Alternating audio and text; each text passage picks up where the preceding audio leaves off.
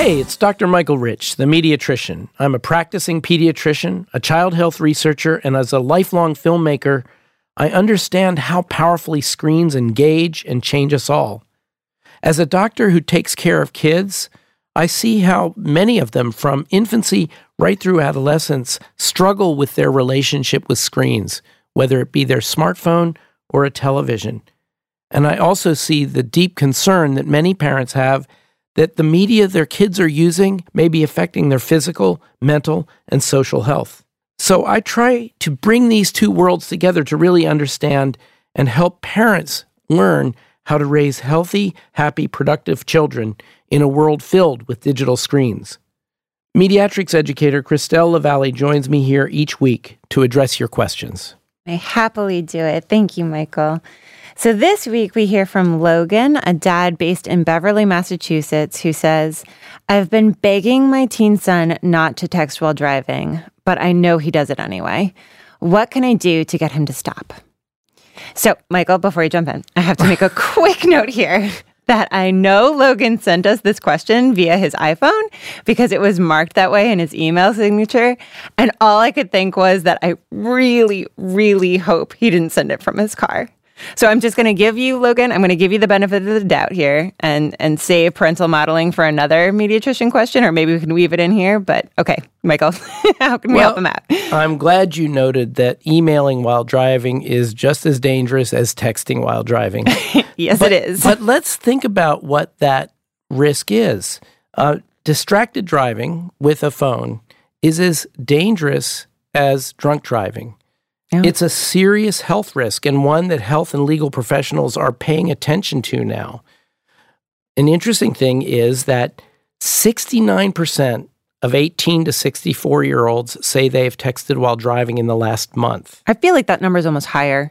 I think 69% is high, but Here's the interesting thing. When you break that down, the 16 to 24-year-olds are texting more than twice as much as the 25 to 69-year-olds. Oh, wow. So, and they're the new drivers. Exactly. They just got their license. Exactly. In fact, 16 to 24-year-old drivers can't even rent a car. Oh, because even without smartphones, the risk to the rental car company of loss is greater up until the age of 25 than the benefit they will get from renting that car.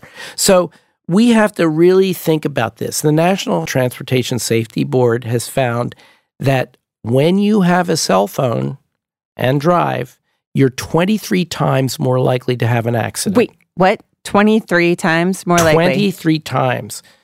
And that issue, hear that, Logan's son? 23 times more. And the issue has come up again and again in Massachusetts, where even teens have been convicted of causing a fatal car crash while texting. As if driving in Massachusetts wasn't dangerous enough. Absolutely. Stories involving court cases and state prohibitions on texting and driving may not get the attention that Logan is looking for his son, because many adolescents feel that they can walk on water and they're bulletproof. They are invincible. This is very characteristic for this stage of life. So we need to take it a step further for him.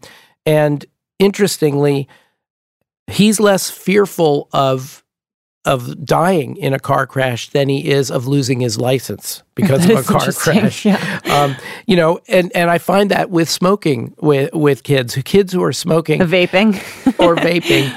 You can't talk to them about heart disease or lung cancer or emphysema because that happens to old people. But when you say not them, but not them, if you say to them, nobody wants to kiss somebody who's been smoking, that has an effect. That hits home. Right. They want the girlfriend. They want the boyfriend. Exactly. They want the immediate results of what they do. They need to think that way in the moment. So I basically say to a kid who's smoking, kissing you is like sticking your tongue into an ashtray. Oh my God. Right? I'll do anything to get them to stop smoking. So I'm pretty shameless that way. But he's not able to fully process long-term consequences of his behavior. And so that idea of an accident that may be fatal or injure someone is just not that real to him. Okay, so knowing that and knowing where, Logan's son's brain's at, how is Logan supposed to get through to him? Well, understand that you need to speak in immediate consequences or short-term consequences that would make sense. And while it's important to talk about all those very real dangers, maybe the most important thing to him is losing his license. Death to a teen. Not being able to drive. And in one of the cases in Massachusetts, a young man who was convicted of vehicular homicide because he was texting and actually killed someone had his license revoked for 15 years, right? He's in his mid-30s by the time he actually gets to drive again. Think about how that affects his employment possibilities, how that affects his social life, and how that affects his self-esteem. Oh, yeah. No, I think the idea of losing a license for any amount of time, certainly 15 years, but almost any amount of time, would definitely hit hard for any teen. I mean, adults too. I can't imagine losing my license for 15 years.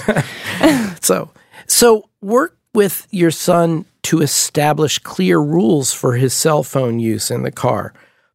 There are many apps now that deactivate the phone while driving, but often they have a pop-off valve where you can push the button and say, I'm a passenger or I'm not driving, and people will still push it while they're driving. But help him understand that while he can have his cell phone in car, he is much safer, and a lot of innocent people out there around him are much safer if he has it turned off, and even safer if it's turned off and put in the glove box. Out of sight, out of mind. Absolutely. And ask him what would help him keep his eyes and attention on the road. Now, here's an interesting thing. A study was done that looked at the effects of using a cell phone while driving. And of course, the greater risk was happening while they were on the phone talking.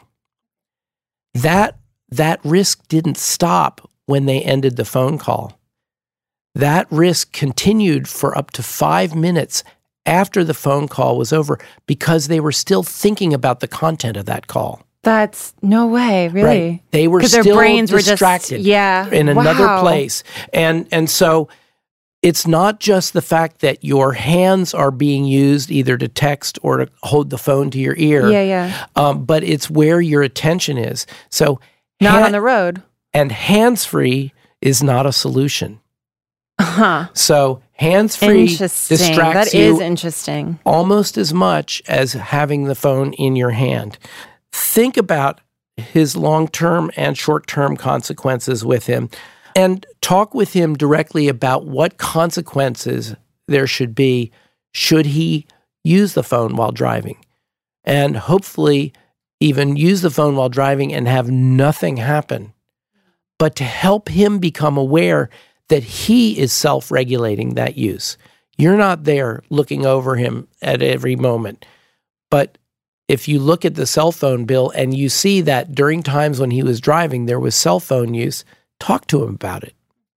And understand that with him, that there are consequences, but decide with him in advance what he thinks should happen if he abuses that responsibility. Yeah, I love that idea, Michael. I really like the idea of making this a collaborative process for Logan to kind of empower his son by having him integrate his own ideas, whatever his son kind of comes up with as a punishment. Right. That gives his son ownership of the behavior and of the consequences. And it turns it from being a punishment into a responsibility. I like that. I think that's very powerful. Logan, you should use that. But I just do really, really quickly, I want to loop back to modeling just really quickly because we might have gotten this from a text or from the car. So what can you say to Logan just really quickly about modeling those behaviors for his son? Be the change you want to see, right? This is short and sweet. Back to the fact that your son listens to maybe 1% of what you say, but 100% of what you do. So don't have a double standard here. Behave the way you want your son to behave, and he will follow that far more closely than any lecture you can give him. Sage advice, sage advice. But Logan, we will give you the benefit of the doubt that you did not send us that email while driving, and we thank you so much for sharing it with us. So for you, our beloved listeners, if you would like to find out more about these health topics and our resources, you can visit askthemediatrician.org. You can also connect with our very own Mediatrician on Twitter @Mediatrician and submit your own question at askthemediatrician.org. Thank you so much for listening, and please subscribe and share this podcast. Enjoy your media and use them wisely, hopefully not while rolling down the road. And enjoy your children and teach them to use them wisely as well. Ask the Mediatrician is hosted by Dr. Michael Rich, joined by Mediatrics educator Christelle LaValle. Jill R. Kavanaugh is our Chief Knowledge Officer.